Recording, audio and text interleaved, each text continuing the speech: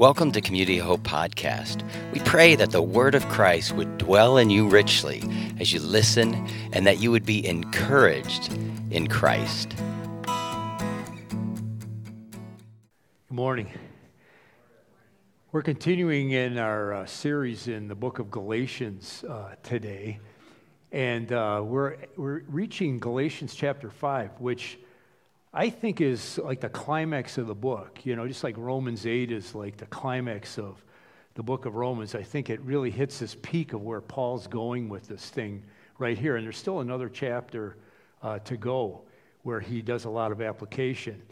But as I was thinking about this chapter, I went back in my mind to when I was, must have been a senior in high school, freshman in college, and I got really interested in the French Revolution and just learning about that. And I remember reading a book by Jean-Jacques Rousseau called The Social Contract.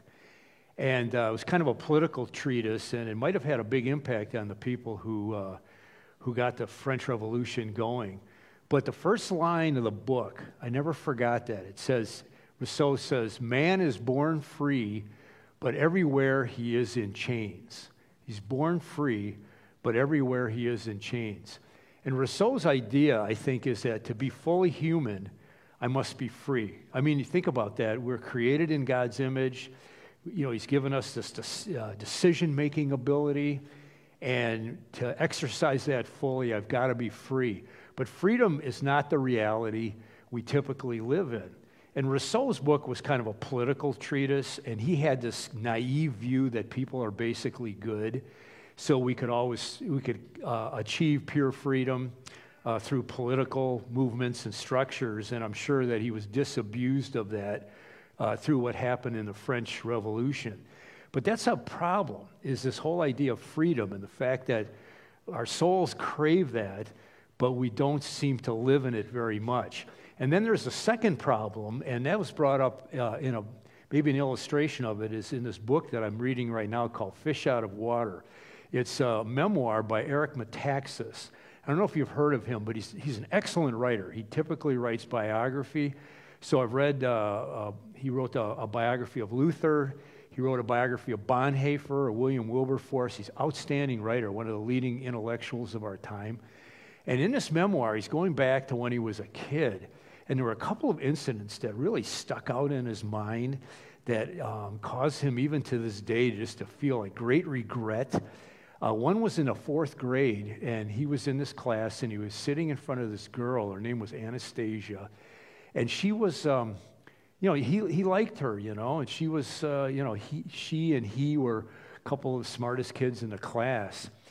And one day, and he says, "I cannot even figure out why I did this." He said, "I turned around, and I said to her, 'You're fat.'" And he said, "I could see it bothered her, so he said, I said it again." And just in a mean way. And she just burst into tears. And the teacher took note of this and took him out in the hall. And she said, "What is going on here?" And he said to the teacher, he goes, "Well, she was making fun of me for being short," and which was a total lie. And he says, "To this day, I can't figure out why I did that." And he said, "I just regret that. Why would I do this out of the clear blue?" And then he said a year later, there was a kid in his class named Terry, and this kid was just a little different, and everybody kind of ostracized him. And when he noticed that people were ostracizing this Terry kid, he started like pushing him around and stuff like that. And he said, I still can remember at the bus stop, here's all the girls are over here talking to each other, waiting for the bus, and here's all the boys. And then there's Terry in the middle, he's all by himself, and nobody would be with him. And Metaxas says, that image haunts me and haunts me, but I am glad that it does because I understand now that it should. You know, here's the second problem, and that is there's a selfish mean streak in all of us. I mean, we may want to deny it most of the time, and most of the time it doesn't show up. But there are just times where this just, it rears its ugly head, and we're going, where did that come from? And this ugliness that's kind of lurking there, this further complicates the quest for freedom. If I'm going to be free, then what about that meanness and rottenness that sometimes just is lurking there? And so Galatians 5, Paul kind of outlines here, and he's been building up to this point, the road to true freedom. He starts out right away, and he says God's goal for us is freedom. It starts out in verse 1, it is for freedom that Christ has set us free. I mean, Jesus came to earth, humbled himself, paid that huge price on the cross, the suffering and the dying and rising from the dead, and that was to set us free. But, Paul says, stand firm then, and don't let yourselves be burdened again by a yoke of slavery. And you've heard that all the way through this series, right? It's just like we've got this tendency to drift back to being unfree, to slavery. Now, I think there's a couple of reasons, and one of them is one that Paul's been highlighting so far. And I'm going to call that reason that we drift back to slavery institutionalization. And I'm stealing that term from a movie that I'm going to reference in a minute. But it's just this idea that freedom kind of scares us. Freedom scares us. The movie I'm referencing is The Shawshank Redemption. Have any of you seen that? Okay, it's familiar to a lot of you. And if you've seen this thing, I'm recalling this here. There's a guy in there that's serving like what seems to be a life sentence, right? His name is Brooks. And the guy's been in prison for like 50 years. And then they get word that he's going to be released. And in the weeks that build up to him being released, Brooks gets more and more worried. He gets more and more anxious to the point where he's practically dreading this. And then he finally gets out. And if you remember in the film, it doesn't take too long after he gets released from prison. After 50 years, he hangs himself. And the Morgan Freeman character in the movie, and anytime you see a Morgan Freeman movie, he's always the wise man who knows everything, right? And the Morgan Freeman character says something that's kind of profound. And he says, these walls, he's talking about the prison, these walls are funny. First you hate them, then you get used to them. Enough time passes, you get so you depend on them. That's institutionalized. Do you understand that, don't you? It's like with a pandemic, think back to when the restrictions first got laid on us. And I remember that when that happened, I just hated them. It's like, And then we all got used to them, didn't we?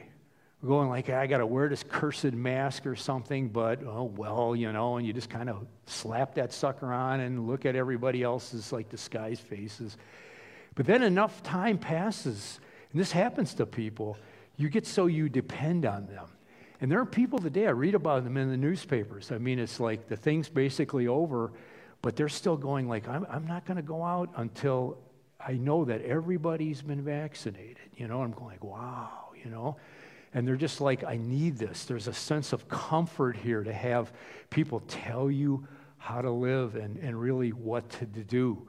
That's that institution. And that was what was happening to the believers in Galatia. They're going like, yeah, but I feel uneasy unless I've got somebody telling, doing certain things, adding to this thing, give me a certain amount of security. And Paul says this, listen, I, Paul, tell you this, if you're counting on circumcision to make you right with God, then Christ will be of no benefit to you. It was like they're going like, yeah, okay, it's like Jesus says, hey, I've paid the price for you, and God is our friend, and let's revel in that, let's enjoy that. They're going, yeah, but I'm not sure, maybe I better get circumcised, and that'll make me feel like totally at peace. I've done a few things just to make it sure. I mean, this is going to be good for me. That was their attitude. And Paul says, I'll say it again. If you're trying to win favor or find favor with God by being circumcised, you must obey every regulation in the whole law of Moses. Back after World War II ended, General Mills came out with this idea of cake mixes. And they said, what if we could just put together a mix to make it much easier? Up to this time, everybody who was making cakes was making them from scratch. That's a lot of work, right? So they came out with their line of Betty Crocker cake mixes. They did not sell. People just let them alone in the store. So General Mills convened several focus groups. And they said, they asked these guys, they go, what's the objection? Why aren't people like buying our cake mixes? I mean, all you got to do is add water and make a cake, and it's a good cake. And they said, you know what? These were mostly people who were cake bakers already. They said, it's too easy. We feel guilty. And so the geniuses at General Mills went back, and they reconfigured what they were doing, and then they said, we got Betty Crocker cake mixes. All you have to do is add water and eggs. And as soon as they did that, the things flew off the shelves. And isn't that the truth about us? There's something in us that wants to kind of earn what we get, right? We want to merit it. We want to go like, yeah, I really believe all this right stuff, and that's going to make God happier, Or I'm doing these things. I'll follow these rules and regulations. I'll do the circumcision thing, and then I'll observe the food laws and do some of these holy days and everything. And that, I feel better now kind of thing. But here's the problem. Relying on my own religious efforts takes me out of the realm of trust and makes me wonder if I've done enough. That's why Paul says, you start doing this, you're going to have to start doing the whole thing, because you're going to feel like, well, that was good, but was that enough? I thought of this, of baptism and this connection right here. My mother-in-law is an outstanding person, but when our kids were born, and then we would eventually decide to have them baptized, we typically would schedule a baptism for these little kids when we could get the whole family together from out of town. And maybe you did stuff like this too. And this would make my mother-in-law really uneasy. She'd be kind of worried. And finally, when the baptism would come and that little child was baptized, she'd go, now, don't you feel better, kid? And I think her attitude was like, if that child, God forbid, would die before he was baptized, and then here's this child, and the Lord's going to go like, well, I'm sorry. You kind of blew it there. Yeah, I wish you better get out of here. And it was like, what's up with that? What kind of conception of God is that? But, if you know the history of the Christian church, there's been hundreds and hundreds of years where people have fought and bickered about baptism, about like, so they go like, well, when you were baptized, you were sprinkled, but you really need to be immersed, or vice versa. And I remember one of my daughters married a guy who was in a different Christian denomination, and they said to my daughter, they're going like, we can't marry you in this church here because you weren't baptized in that church. You were baptized in a Lutheran church, so you'll have to get baptized in our church first to make it happen. And the whole thing, you can see this whole idea of like, wow, we got to do this, we got to do that. And then, it's out of the realm of faith and it's into, have I done enough to win God's favor? And Paul's going, hey, it's already won. And then he goes on and he says in verse 4, for if you are trying to make yourselves right with God by keeping the law, you've been cut off from Christ. You've fallen away from God's grace. That's a harsh statement. He's going like, you're missing the whole grace thing. It's not even happening for you anymore. Relying on my own religious efforts takes me again out of the realm of trust and brings me back to depending on my own strength. And you and I know that our strength just can't get it done. We're just too weak to make it happen for ourselves. This was brought home to me this year as an educator. This has been a terrible year for education in America. So many kids never had a chance to be in school at all. According to the Plain Dealer, 25% of Cleveland students never even attended one day of school this year. And that's either online or in person. 25%. And it's horrific wherever you go. I mean, it was like a lot of kids never got in-person education, and they had this online kind of education. And I want to tell you as an educator, that's a joke. Virtual education is very, very meager kind of education. It just doesn't get it done. And you can see that everywhere that you go. Tyler back there in the sound booth is a teacher at Lutheran East, and he told me about a month ago, he says, there's been 2 pandemics this year. 2 pandemics.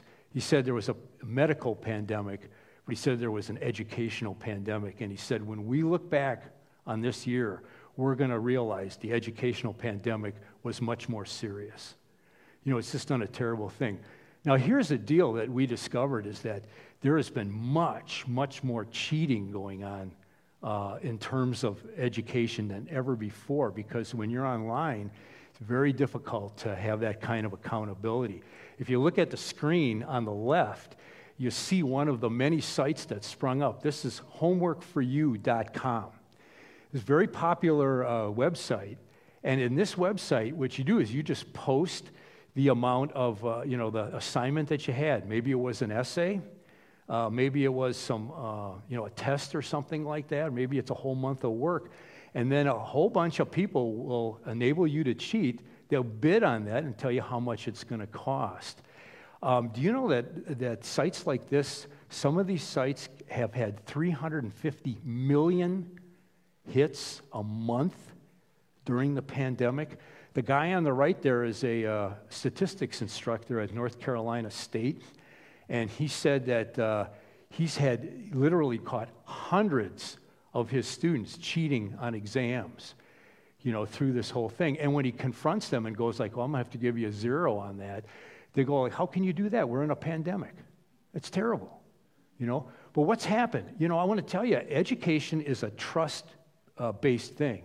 And so I, as a teacher, I need my students to trust the process. So they come into my classroom, and I say, look, if you just engage in what we're doing right here, and you take notes, and you study, and you do the work that I'm assigning to you, you are going to learn. But you got to trust this process. And when people step out of the realm of trust, and they start going, well, I'm just going to manipulate this and try to make it happen with my own efforts, it doesn't get done. You know what the most craziest thing about this whole homeworkforyou.com?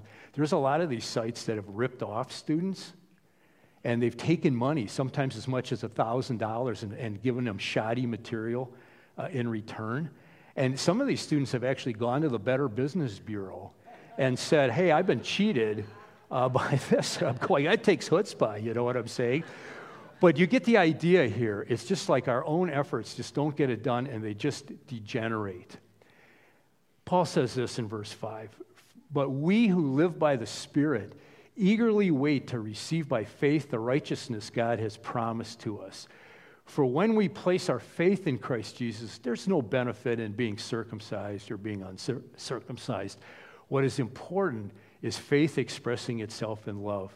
Faith in Jesus is the only way to real transformation, the only way to deal with that nastiness that lies sometimes below the surface, and the fact that we need to be free, but we're not getting free. There's another way that we end up getting enslaved, and that's that it's our desire for autonomy, that we look for freedom in the wrong places. Paul says this in the second, as he introduces the second half of the chapter. He says, for you've been called to live in freedom, my brothers and sisters, but don't use your freedom to satisfy your sinful nature. There's this tendency, sometimes just to go like, well, I'm going to try my own good efforts. But then there's this other tendency on our part to go like, I want to run my own life. That's real freedom. No restrictions. I saw this in a Babylon Bee. It says, libertarians to begin wearing masks now that government says they don't have to. There's a lot of libertarian in me, and it's like when they said you had to wear a mask, well, no, don't tell me what I got to wear on my face, and I'm going like, get out of my life. A true libertarian, I suppose, now that they're going, you don't need a mask, they go like, yeah, but you can't tell me not to have a mask, right? But there's that little like boss that's a little Caesar that's in us all the time going, I want my way. Now here's the tragic part of the whole thing. My natural desire to run my own life always ends up frustrating me. And I think this is the classic example. I remember reading this research study, and it was done about little kids, a little bit more than little, but they were like 8 and 9-year-olds who had deep depression. So these were kids who were really, even at that tender young age, they were very depressed. So they looked at these guys and they go like, what is it that they have in common? Is there some common denominator here that's bringing them to this depression? You know what they found? I mean, you would assume they go, oh, these kids were all terribly abused. That wasn't it. The thing that they had in common for the most part was they had never been disciplined. Their parents had let them do whatever they wanted to do. Total freedom, no restrictions. Isn't that interesting? But it makes a lot of sense. It makes a lot of sense. I think I can explain it to you in this way. This is a picture of one of my colleagues right here, Jacob O'Hara. He's typically here with his family at the 9 o'clock service. They're out of town this weekend. But last Tuesday, we had our last school meetings, and then we went over to Jake's house, all of us teachers, and we had a picnic there to celebrate, 180 days of in-person education for the year. And before we ate, Jake prayed, and somebody snapped a picture of it. And if you look at the left on that picture, that's his daughter, Gloria, right? And she's, I don't know, about 6 years old, I think, if I'm not mistaken. And there's his son, Abel. And you can see they're praying there. And I look at the picture of Gloria there, and I go like, this is kind of typical of kids, isn't it? I mean, at that age, 4-year-olds, 5-year-olds, they want to please. And they want to do the right thing. There's an earnestness about them that's so endearing. And you see they're able to. Same kind of thing. Dad's praying. I think that's the right thing. I want to pray too. Well, here's the problem. If you're a little kid, you want to do the right thing, but you're weak. And if you'd spend some time with Gloria and Abel, I'll bet you'd find out there are times where they're not bowing their heads reverently in prayer, right? All of you who are parents, you know this. Your kids wanted to do the right things so much, but they just kind of, they were weak. So if you get into a situation where you got nobody restricting you and nobody putting down the rules, it's so important for parents to discipline their kids and to put, parameters and everything. Kids are much more comfortable when that happens. But if you're in a situation where you're a kid, where you're allowed to just run free, you end up doing a lot of bad stuff, and then you get frustrated. Remember when you were kids and you were in school and you had a teacher who could not keep order in the class? Remember what that was like? The first few days, it was a lot of fun, right? Do anything you want to do, just, raise a ruckus. But then after a while, it got frustrating.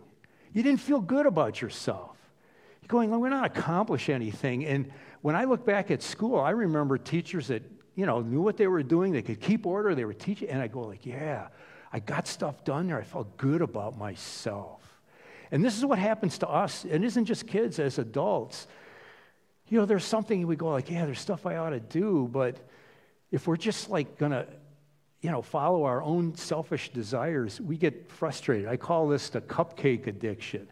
I'm not addicted to cupcakes. Talk to me about cheeseburgers or pizza, yeah. But I talked to a wife of one of my colleagues at that picnic. She's a nutrition counselor for Cleveland Clinic. And people call her up and they go yeah, I need to lose weight. What am I going to do? What should I eat? She said it's not an information problem. She said there's underlying issues always. And she said, the typical thing is the person goes, yeah, I'm feeling depressed, I'm down, I'm not happy. I'll have a cupcake. I have that cupcake, I go wow, that tasted good, I feel good, And if I had another 12 of them, I'd feel 12 times better, And so it's just and you just you want to keep feeding that feel-good feeling that food gives you. It does, doesn't it? But you just but then afterwards you feel rotten. I hate myself. Why did I do that? And she said, until we deal with that underlying issue, what are we going to do? And Paul says, hey, don't use your freedom to satisfy your sinful nature. Instead, use your freedom to serve one another in love, for the whole law can be summed up in this one command: love your neighbor as yourself. But if you're always biting and devouring one another, watch out, beware of destroying one another. And ultimately what happens is it begins to destroy the relationships around us. And we just start, that selfish nature, that sin nature begins to take its toll on us and the relationships and the people around us. I was reading something by Rob Long. He writes scripts for television shows, does series and movies and stuff. And he said one of the things that Hollywood screenwriters love to do the most is hate watching. You ever hear that? Hate watching.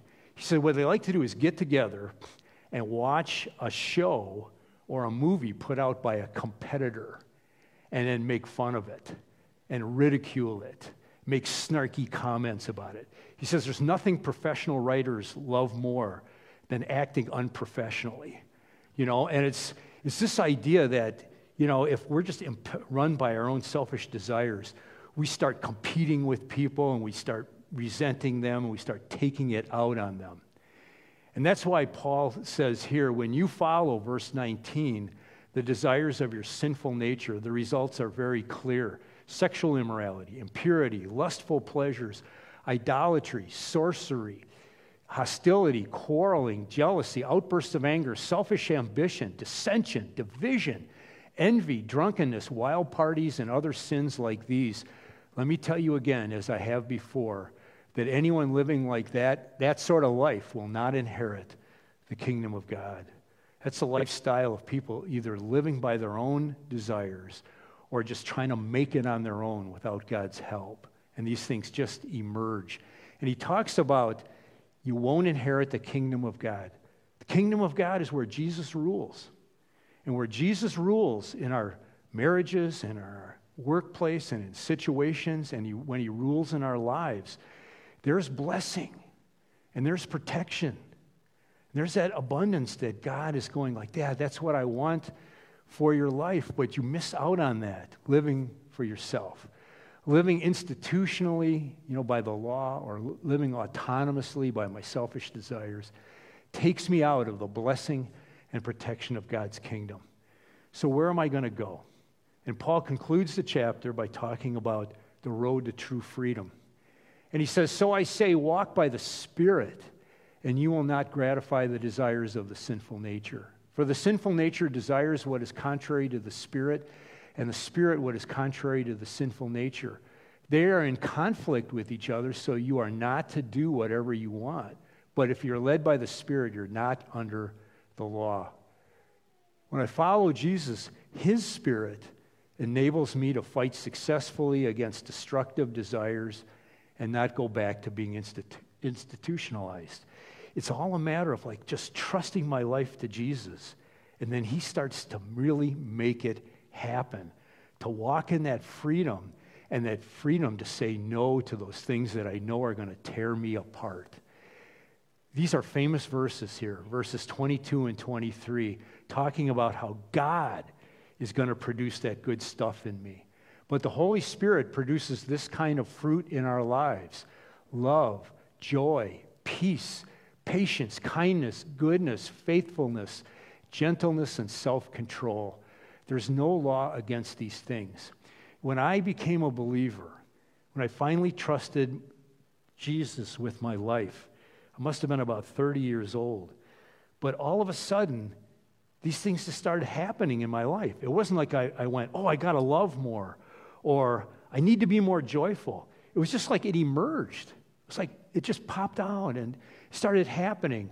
And I think, Doug, you remembered that, didn't you? It was like all of a sudden these things I didn't even know they were happening. It's like people were going like, hey, you're different. I didn't realize that.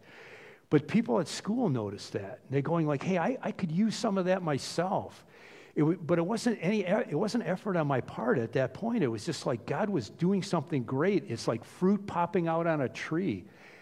So when I follow Jesus, his Spirit enables me to be what I've always deep down wanted to be, but was too weak to accomplish.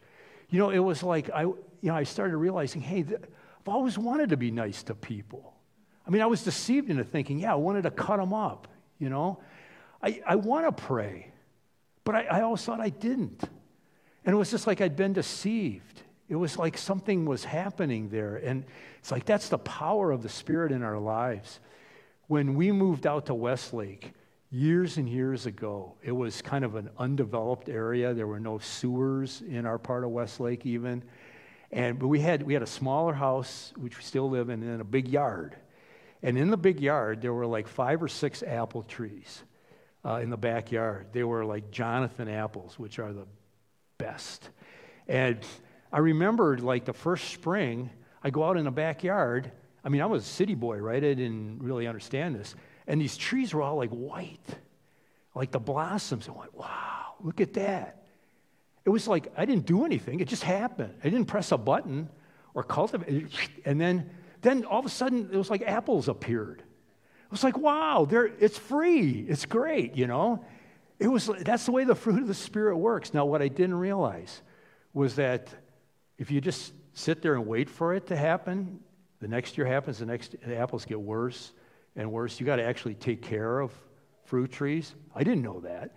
And so they eventually deteriorated. We ended up using the trees as bases for wiffle ball and stuff, and now they're all gone. I blew it. But Paul is saying this as he closes the chapter. He goes, those who belong to Christ have nailed the passions and desires of their sinful nature to his cross and crucified them there. Since we are living by the Spirit, let's follow the Spirit's leading in every part of our lives. Let's not become conceited or provoke one another or be jealous of one another. He's saying, I got a responsibility now. God's producing the fruit. I need to just fight the good fight along with the Spirit there against all this stuff that comes against what God wants to do in my life. I got to take up the fight against the blight.